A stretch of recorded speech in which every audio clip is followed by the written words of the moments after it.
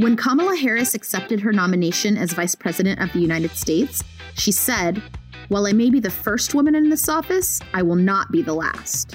March is Women's History Month, and in honor of our first vice president and all the firsts in politics, business, arts, and more, we're partnering with Stitcher to highlight the remarkable female first who paved the way. Download the Stitcher app and listen to podcasts that honor historic first and center women's voices, such as Encyclopedia Womanica, Ordinary Equality, Unladylike, and By the Book. You can find Stitcher for free in the App Store or at stitcher.com/download.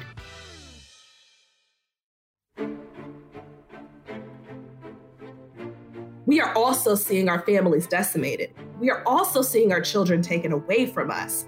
We are also seeing our fertility being threatened and being sterilized without our consent. We are seeing that we don't actually have all of the choices that our white contemporaries have. And so we need a broader lens to really capture all of the parts of the fight. This is something central to a woman's life, to her dignity. It's a decision that she must make for herself. From Kansas, Kentucky, and North Carolina, dedicated women marched. Abortion is fast becoming the new political fault line.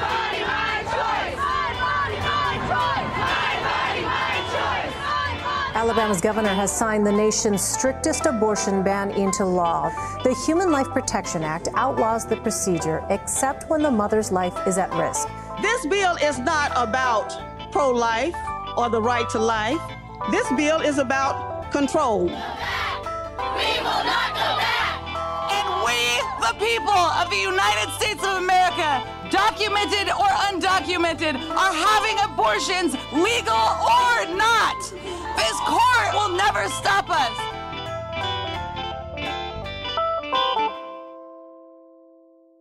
Welcome back to Ordinary Equality. I'm Jamia Wilson, a writer, editor, and feminist activist.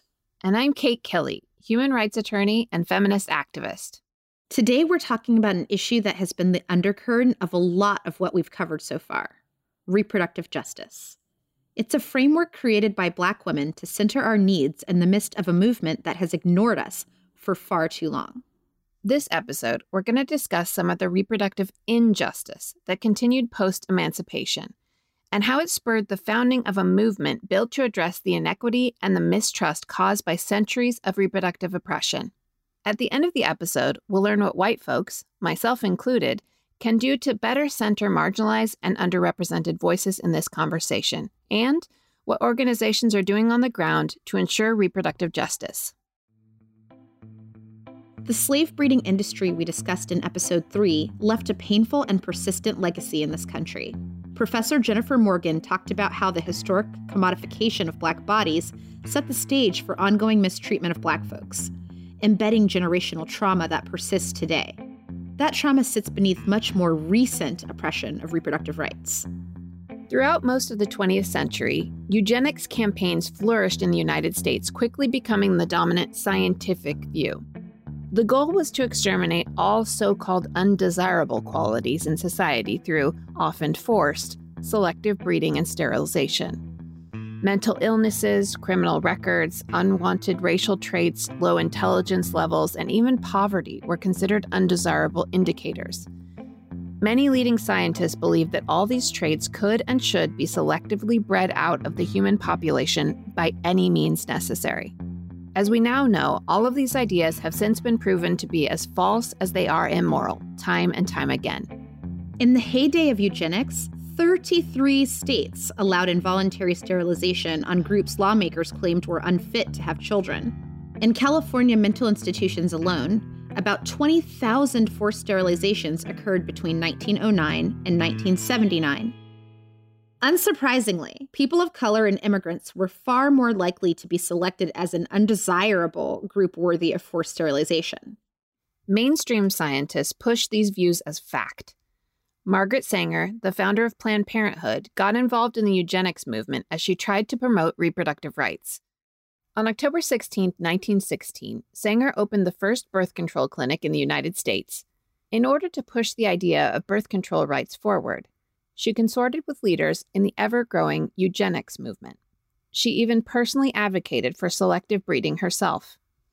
In one 1921 article, she wrote, quote, "The most urgent problem today is how to limit and discourage the over-fertility of the mentally and physically defective." As damning as that is, there's more to the story.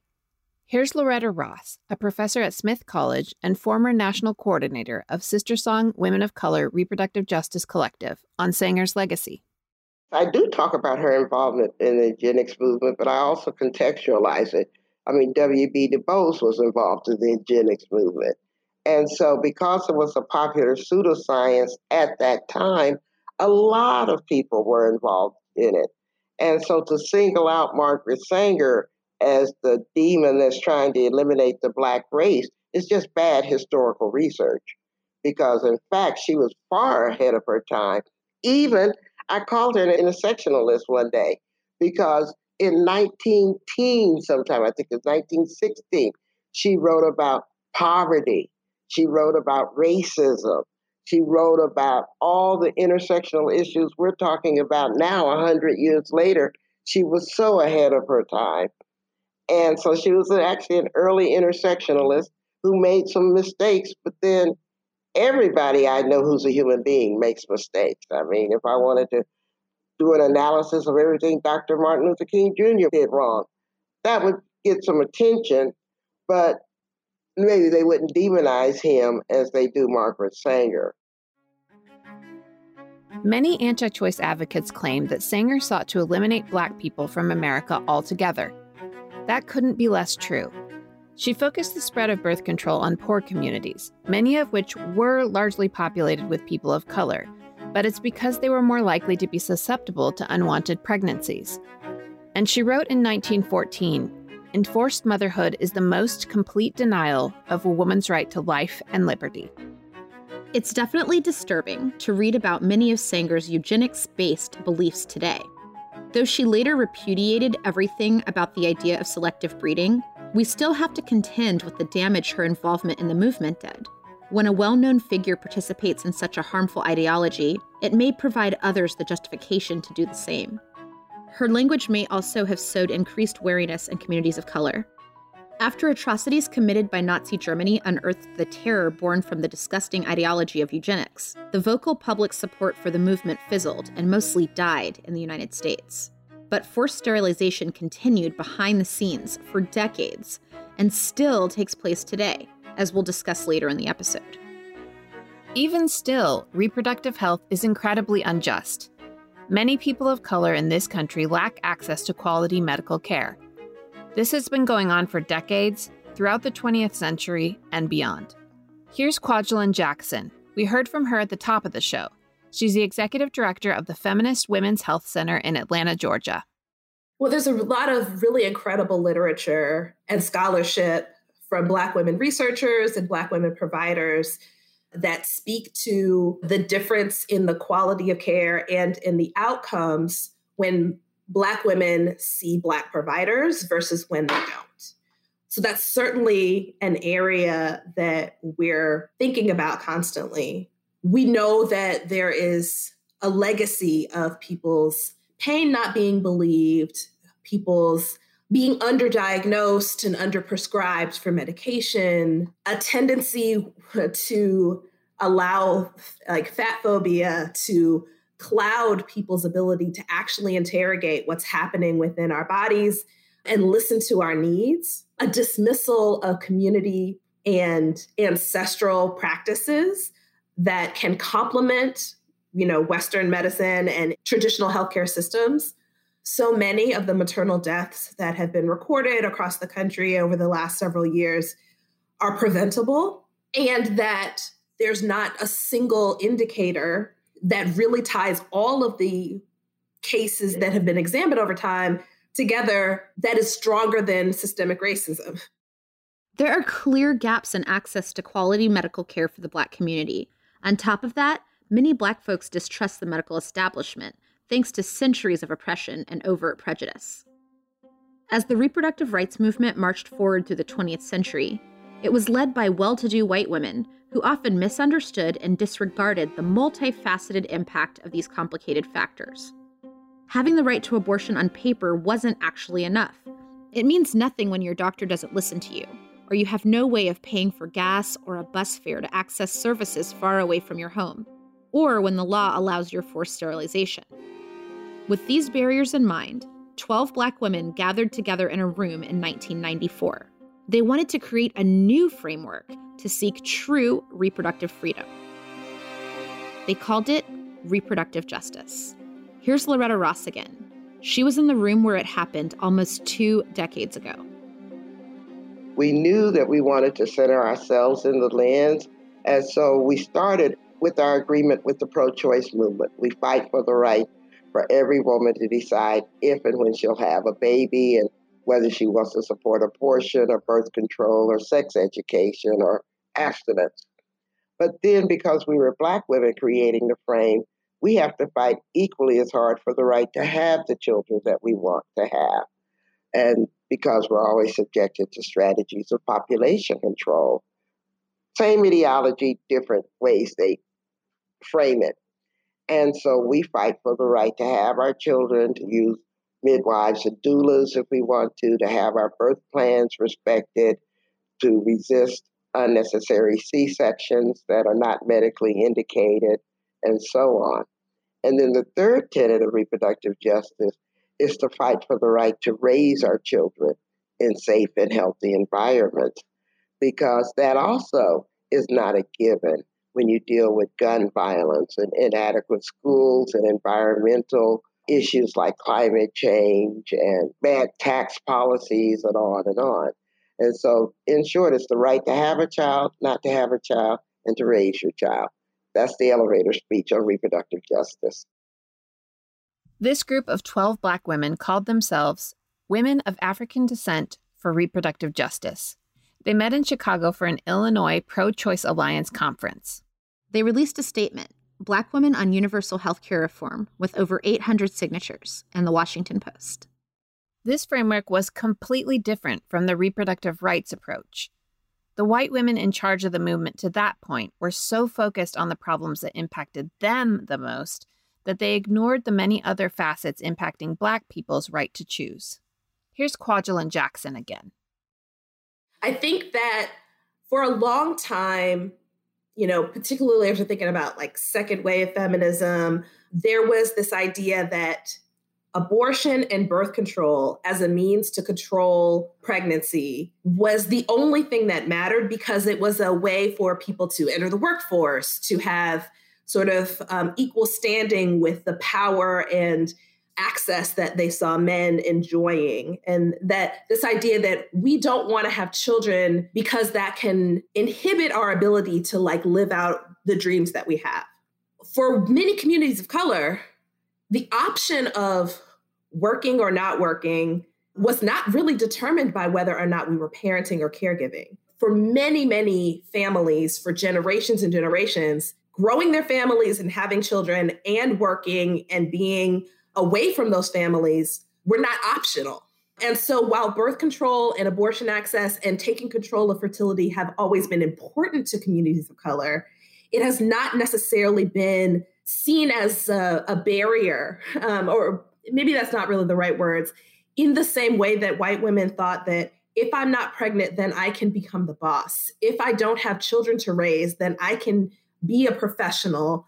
For Black women, often there's not a desire to not parent, but there is a desire to have other avenues to be able to make choices and live out their destiny. So I think that the Black women who coined the phrase reproductive justice in the early 90s were really thinking about that complexity of saying, we're not saying abortion's not important to us, but it is not the only thing that we are fighting for.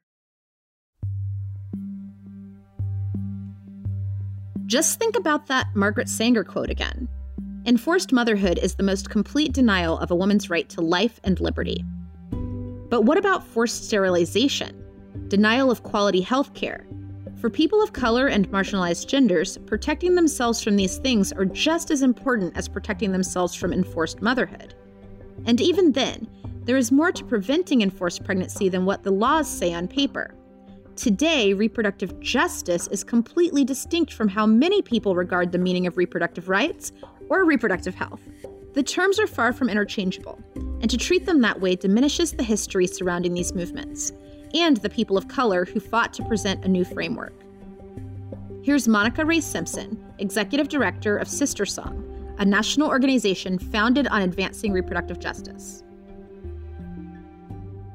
Each one of these kind of sectors, for lack of a better term, operate very differently, right? Reproductive health, really focusing on the service delivery, making sure that people have access to the services that they need, right? To be able to have their healthiest bodies, their healthiest lives, and all of that. And reproductive rights, really looking at that advocacy, the legal ways in which that we're fighting for our rights. And we think about Roe v. Wade that we're constantly fighting for. And we think about, the work that's been happening at the state level and all the different ways that we've had to fight back, these political and legal attacks on our reproductive freedom. That is absolutely where we kind of see this lane of reproductive rights, coming into full focus. And then reproductive justice, this movement that was absolutely started by Black women, is a framework and a movement. I think that's important for people to know, right? This framework is one that brings in the elements of intersectionality and this connection to reproductive health and rights, to social justice issues. It gives us the ability to center our needs, our communities, our culture, our histories in this repro world. And so that's what makes us different. So what does all this mean? How exactly have intersectional problems impacted reproductive freedom for Black folks and other marginalized groups throughout history? How are these problems still impacting us today? A complex web of social issues and systemic oppression affect whether people have complete freedom to those three tenets of reproductive justice: the right not to have a child, the right to have a child, and to raise a child. We couldn't possibly cover everything that touches the ability to do those things. But here are some real examples that show why marginalized groups need an intersectional framework. In September of 2020, whistleblowers revealed that immigrants in a Georgia ICE detention center were subjected to unsanitary conditions and medical neglect, which included an extremely high rate of hysterectomies among women. Detainees alleged that doctors didn't effectively communicate what procedure they were performing on their patients in their native languages. In interviews, many patients seemed not to understand what had happened. They didn't know that they had been sterilized. In this case, folks who did not speak English as a first language were subjected to what amounts to forced sterilization, while detained in a stressful, unsanitary environment. It is unclear exactly how many women were affected by these horrifying abuses, but even one is unacceptable. Providing these immigrants fundamental human rights, offering quality medical care, and maintaining their ability to have children is an issue of reproductive justice. Poverty is another major reproductive justice issue. Constant battles against welfare reforms unfairly target people of color in our most vulnerable communities. That impacts their ability to have and raise children sustainably and safely. Here's Kwajalein Jackson again. I really reject this idea that abortion is a solution to poverty. There are many, many things that need to be put in place to ensure that poverty is eradicated, that people have fair and equal wages, that people have dignity at work and the ability to have rights as an employee, that people have universal health care. Like, all of these things are critical. And whether or not you have an additional child should not be the thing that sends you deeper into poverty. We want people who want children to be able to have the children that they want. In the case of poor people struggling against welfare cuts, legal abortion access is not their only concern. Some may fear their ability to take off work, travel to a clinic, or afford treatment. Others may want a child, but cannot afford to have one. Indigenous people also face significant barriers in access that are inextricably linked to colonization and the destructive legacy of Manifest Destiny and the Dawes Act. The Indian Health Service, or IHS, is severely understaffed and underfunded. One 2002 study pointed out that only 25 abortions were performed with the IHS since 1976, after passage of the Hyde Amendment. That's the law that prevents the use of federal funds for abortion, except in specific cases. IHS clinics only allow abortions under strict conditions, limiting access for Native American folks. Contraception access is just as limited. Not to mention, many reservations are located far from an abortion provider. All of these problems have just as much to do with the lack of attention and care paid to the needs of Indigenous people in the country as it does with abortion's legal status. Location is a problem for many people outside of Indigenous communities, too. Kwajalein Jackson explains the diversity of patients that her organization treats in Georgia. So we certainly see patients from Alabama, Tennessee, the Carolinas, Kentucky, Louisiana, Mississippi, in part because it's challenging to get an appointment. Georgia has more clinics than many other states surrounding us do. But there was a period of time where folks were traveling from as far as Texas to come to Georgia to get care. And I know, again, anecdotally through other clinics that we're in conversation with, people were traveling to Oregon, traveling to Colorado. And when we think about gestational limits, that's one of the other big hurdles that folks have to deal with. It is a heartbreaking thing for someone to come to the clinic thinking that they are at a certain number of weeks. They get their ultrasound, and then they find out that they're further along than they anticipated, and they can't be seen because of the state restrictions. They have to go somewhere else. That can be a really devastating thing for someone to have to contend with. And then you're working, again, under a time clock of how am I going to raise the money and take off the time from work? There are countless problems intersecting that impact reproductive justice and that these stories didn't cover. There's the quality of available housing, local access to nutritional food and clean water, infrastructure stability and public transportation, whether or not people are in fear of police brutality or unnecessarily harsh punishments for nonviolent crimes. All of these issues and more may alter someone's ability to live freely and raise a family. Check out our show notes for a list of sources and articles that touch on some of these essential human rights problems. All of these issues are missing when we decide to hone in on the reproductive rights-only perspective.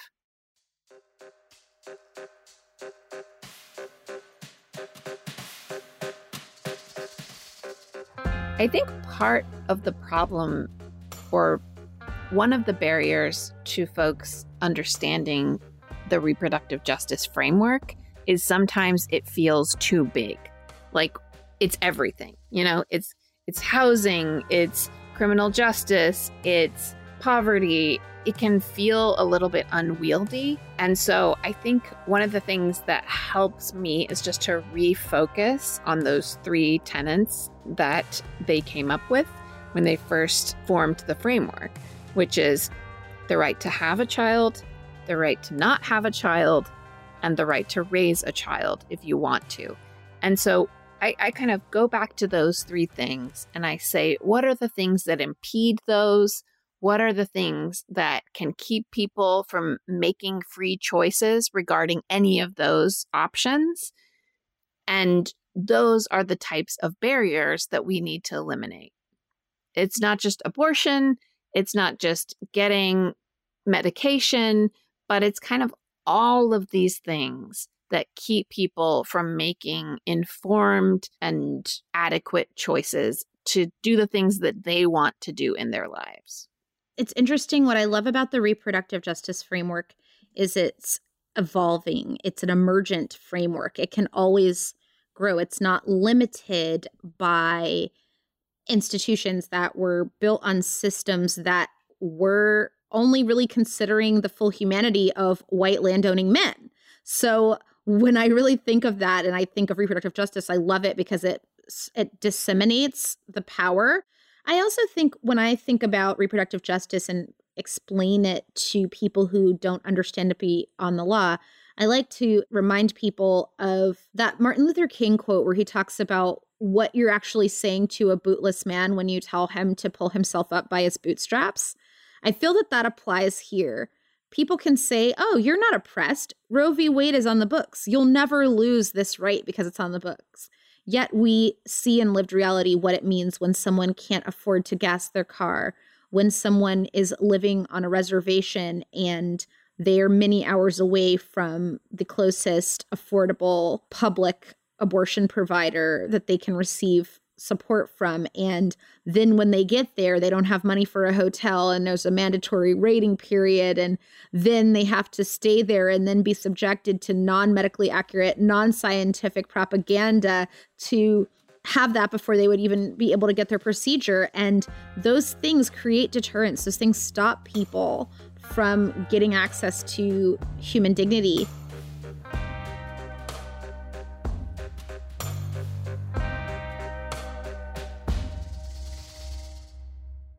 Okay, so it's clear that a reproductive justice framework is essential to providing real access to communities in need. It's clear that the approach must be different from what we've been doing under the banner of reproductive rights. But how do we actually enact change? When it comes to centering the experience of Black women in this discussion, mainstream avenues have been falling short for years. Here's Loretta Ross again, on her experience dealing with the white-centric reproductive rights movement. Well, obviously, when you look at the whole Planned Parenthood network, they're in a lot of cities and towns that don't have a whole lot of contact with people of color in general and Black people in particular. So people don't get challenged on this absorption of white supremacist ideas. That's just as in every culture, every part of America. But there's a couple of things that we need to point out. When people have not been challenged on their inherent racism that they've just absorbed, they tend to see when the clients who come to their clinics as objects instead of partners, as subjects. And so they treat them as such. And they tend to see their staff of color as objects. And so when Sister Song was first founded, we started having our national conferences. There was always all these women of color from Planned Parenthood meeting at our conferences because Planned Parenthood didn't have the sense to create space within Planned Parenthood for their staff of color to meet because they were afraid of what they might say. And so we used to always kind of shrug our shoulders and laugh about how many Planned Parenthood people were caucusing at Sister Song. Like our job was to create that space for Planned Parenthood. And so that was evidence that there needed to be some divesting of racial attitude. The last thing I'll say is because they've had 100 years to reconcile a narrative around Margaret Sanger, really pisses me off that we Black women have to do that lifting for them when they had many opportunities to do that over the past 100 years. And I've even made direct offers and said, if you don't want to do it yourself, let us message it for you. Stop paying these multi-million-dollar consultants to get it wrong, because they kept getting it wrong. Oh, that was then, this is now. So throw her under the bus, will you? Kind of thing. I mean, really? And so I actually told Cecile Richards I'm really tired of carrying water for Planned Parenthood. We're not being compensated for this simply because y'all are not doing that internal work of landing on a narrative. And then their lack of landing on a narrative is why even Planned Parenthood people are taking her names off of clinics. I mean, this is the consequence of neglecting that reconciling the racism within your own movement. What should organizations that have historically been white-led do to start actually honoring and including the experiences of marginalized people? Kwajalein Jackson and the Feminist Women's Health Center can act as a model. For one thing, Kwajalein Jackson recognized that the center should have a director team made up entirely of Black women, since the majority of patients and frontline workers in the organization are Black. So the decision makers bringing in their own sort of complex and dynamic experiences and perspectives to inform the choices that we make, making sure that Black folks are present and visible and have the seats of power that are necessary to make real systemic change. So that's one way that we've been trying to do it. But additionally, we just this year have entered into an organizational transformation process where we've contracted some facilitators who can really help us to go even deeper in examining our white feminist foundations and the ways that white supremacy, patriarchy, capitalism, and these oppressive systems that we are working so hard to dismantle in the world are showing up in the house. So trying to build up a shared analysis across the organization, across level, across department, so that we have a shared understanding about our values and how we move in the world. Doing political education so that we can understand what our focus is and how to yield reproductive justice to impact these other intersecting oppressive systems that we're examining. How we can make sure that our policies and our practices and our behaviors are honoring and centering of communities of color, of people across identity, and really match with the values that we espouse externally. Again, we can't fight for justice and then not examine the ways that we have blind spots around disability within the organization. Like, we cannot fight these economic justice fights and then pay our folks poverty wages. We have to be able to walk our talk. And I think that is the way that we're shifting from centering whiteness to centering Blackness in a very different way. It's important for organizations to internally examine their own histories of white centrism and shift focus to a reproductive justice framework at their very core. But making change in this country is even more vital for the vulnerable people at risk today. When it comes to that, there are many routes to take: legal change, grassroots movements, and cultural change, and all should be pursued together. Trump's disastrous administration made it clear how important and impactful typical legislative routes can be for change. Here's Monica Ray Simpson again. I think for the entire time 45's administration was in place, every single day we were clenching our teeth, clenching our fists to say what is coming next, because that administration used every part of their power to push everything back that we have, as progressive folks, as justice-centered folks, have been working on for decades. In a matter of 4 years, they were just checking things off their list, right? And in terms of repro justice issues, right? The attacks were insane. In 2019, of course, we saw the abortion bans that took over. The maternal health crisis was, at its worst, and there was no one, to really support that and to really move things on that, across the administration. It was just hard to move anything in that prior administration. But we are absolutely going to be dealing with the aftermath, right, of what that 45th administration did. And we're going to have a lot to hold this new administration accountable to as well.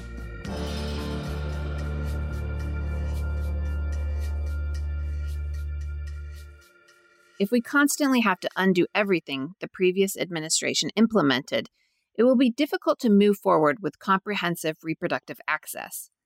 State governments continue to attempt to pass harmful legislation that limits abortion in defiance of Roe v. Wade. Lobbying against these efforts will continue to be essential. I think that we have far too many examples that show us that the legal system was not designed to protect, support people of color, women, queer folks, trans folks. It wasn't designed to do that, right? Because white supremacy is real, and white supremacy is always looking to support itself and protect itself, right? And so we could have a whole show just on and go through case by case of just how we can show that the legal system isn't designed for us. And yet it is a strategy, and yet it is something that we have to, actively participate in and be aware of, because it is something that we are, whether we want to or not, connected to. I'll bring in the example of Sister Song deciding to be the lead plaintiff in the case against Kemp in the state of Georgia, right? Because there was an abortion ban, like too many of them that came all across this country. Georgia was hit with one. And so we knew we had to fight this legally. And we had some deep conversations internally as an organization around what does that mean for us as a Black woman-led, people of color, national collective, right? What does it mean to engage, with the legal system in this way? And undoubtedly, we knew that it was something we needed to do because our base, our members, our people deserve to live in a state where there are no restrictions, right, that prevent them from being able to access whatever they need around their reproductive health care. However, legal solutions shouldn't be pursued at the expense of valuable grassroots movements to provide abortion access. As we've learned in previous episodes, governments often fail to uphold moral law. And even when abortion was illegal, grassroots movements sprung up to provide vital abortion access. That shows how impactful they can be. Kwajalein Jackson talked about the importance of grassroots activism in the reproductive space. I think that there is a really heavy concentration in using political and legislative and litigation channels as a means to expand access. And I think that that's only a small piece. I think that I, as a Black woman in the world, don't anticipate gaining my liberation through these systems that were not built for my good. So I think it's really important for us to think about other non-traditional routes to continue to provide care. We know that our communities have been taking care of themselves in the ways that institutions have failed. And so what are the ways that we can continue to build that and make that more robust? Thinking about the ways that doulas and midwives and folks who have been the community resource, how can we pour into and replicate those models for places where a clinic is not accessible and not available to people? Not just thinking about abortion, but really across a gamut of reproductive health care needs. And then I think ultimately, these conversations are beginning to happen, I think in part as a byproduct of some of the racial uprisings that have occurred last summer. Certainly people looking at the distribution of power, the distribution of funding, the ways that Black-led reproductive justice organizations have been woefully underinvested in for decades. And the power and wealth and influence have been concentrated in a few large institutional entities. It's really about taking an opportunity to interrogate the ways that power has been distributed and making a decision to do something different. Lots of conversation has certainly been floating around about trust Black women and listen to Black women and, follow the lead of Black women, but we have not seen that actually matched with investment and platform in the ways that we need to. And so that's the other part of what I would like to see in the reproductive health rights and justice movement is a real hard shift and examination of the ways that power are preventing us from getting some of the wins that I think that we actually could get. The Feminist Women's Health Center is one example of a non-government organization doing incredible work to expand abortion access and push reproductive justice. In the face of the pandemic, they address the actual needs of their community. For example, we partner with a lot of abortion funds across the country and those that are concentrated in the South that will help to supplement the cost of abortion care by literally giving dollars towards people's appointments, but also providing practical support. So whether that's providing rides or lodging or childcare that will allow for folks to come to their appointment and not have one more obstacle that would prevent them from getting the care that they need. One other example that comes to mind is during the pandemic, we had to stay open because abortion care is essential care. And a pandemic doesn't stop people's need for reproductive services. But we also recognize that so many folks in our community were so deeply economically impacted. People were being furloughed and laid off and not able to continue to care for themselves. So we shifted some of our work so that we could provide some emergency funding to folks so that we can turn around and support people in their basic needs, their critical needs. And that all is a part of reproductive justice to me. By following the example of the Feminist Women's Health Center, we can all be agents of reproductive justice, simply by volunteering to address the needs of the people in our community. One thing I think about a lot is how I can maintain momentum and optimism in the face of all of these problems.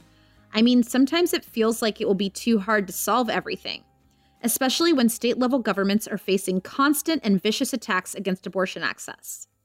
Kwajalein had an interesting answer for how she stays driven. I have to regularly practice visioning something different. That's the thing I think that keeps me going, is imagining the kind of world that I want to live in, that I want the people that I care about to live in, and trying to think about like, what are the small incremental steps that will take us closer to that, to places where Black people have protection and safety, where people have the ability to be well, where people are not so worked to a fine dust in order to feed and clothe and house themselves, where people have the things they need and are in community with one another. Like, those are the things that I think about, I dream about, I try to like make as tangible as possible. And because if I believe it's possible, then I can do the work to get us closer.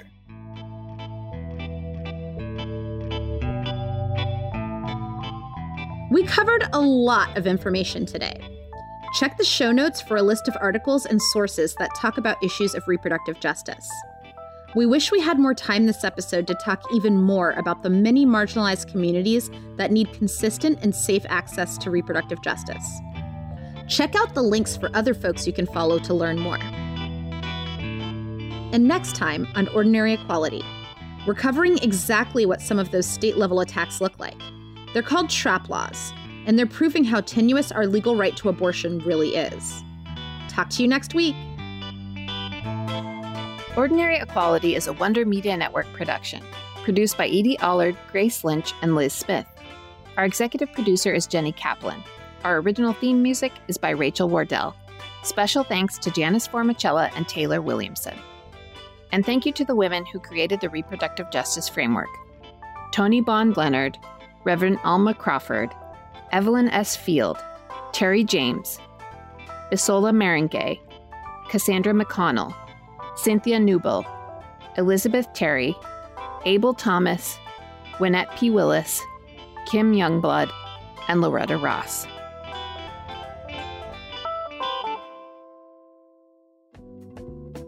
We want to tell you about a podcast we think you're going to love. It's Birthful, a show created and hosted by advanced birth doula, postpartum educator, and child sleep consultant Adriana Losada. Birthful provides informative interviews and inspiring birth stories. It covers topics including choosing a doula, mastering breastfeeding, navigating hospitals, baby sleep, and the role of partners. Adriana crafts every episode with an eye for curating information while offering real-world examples to take some of the anxiety away from a transformational experience that can be both magical and overwhelming. Ultimately, Birthful wants all new and expectant parents to have the empowering births and nourishing postpartum experiences that they deserve. Find it on Twitter, Instagram, and Facebook, and listen to Birthful on Apple Podcasts, Spotify, Amazon Music, and everywhere you get your podcasts. Head to birthful.com for a full Birthful experience.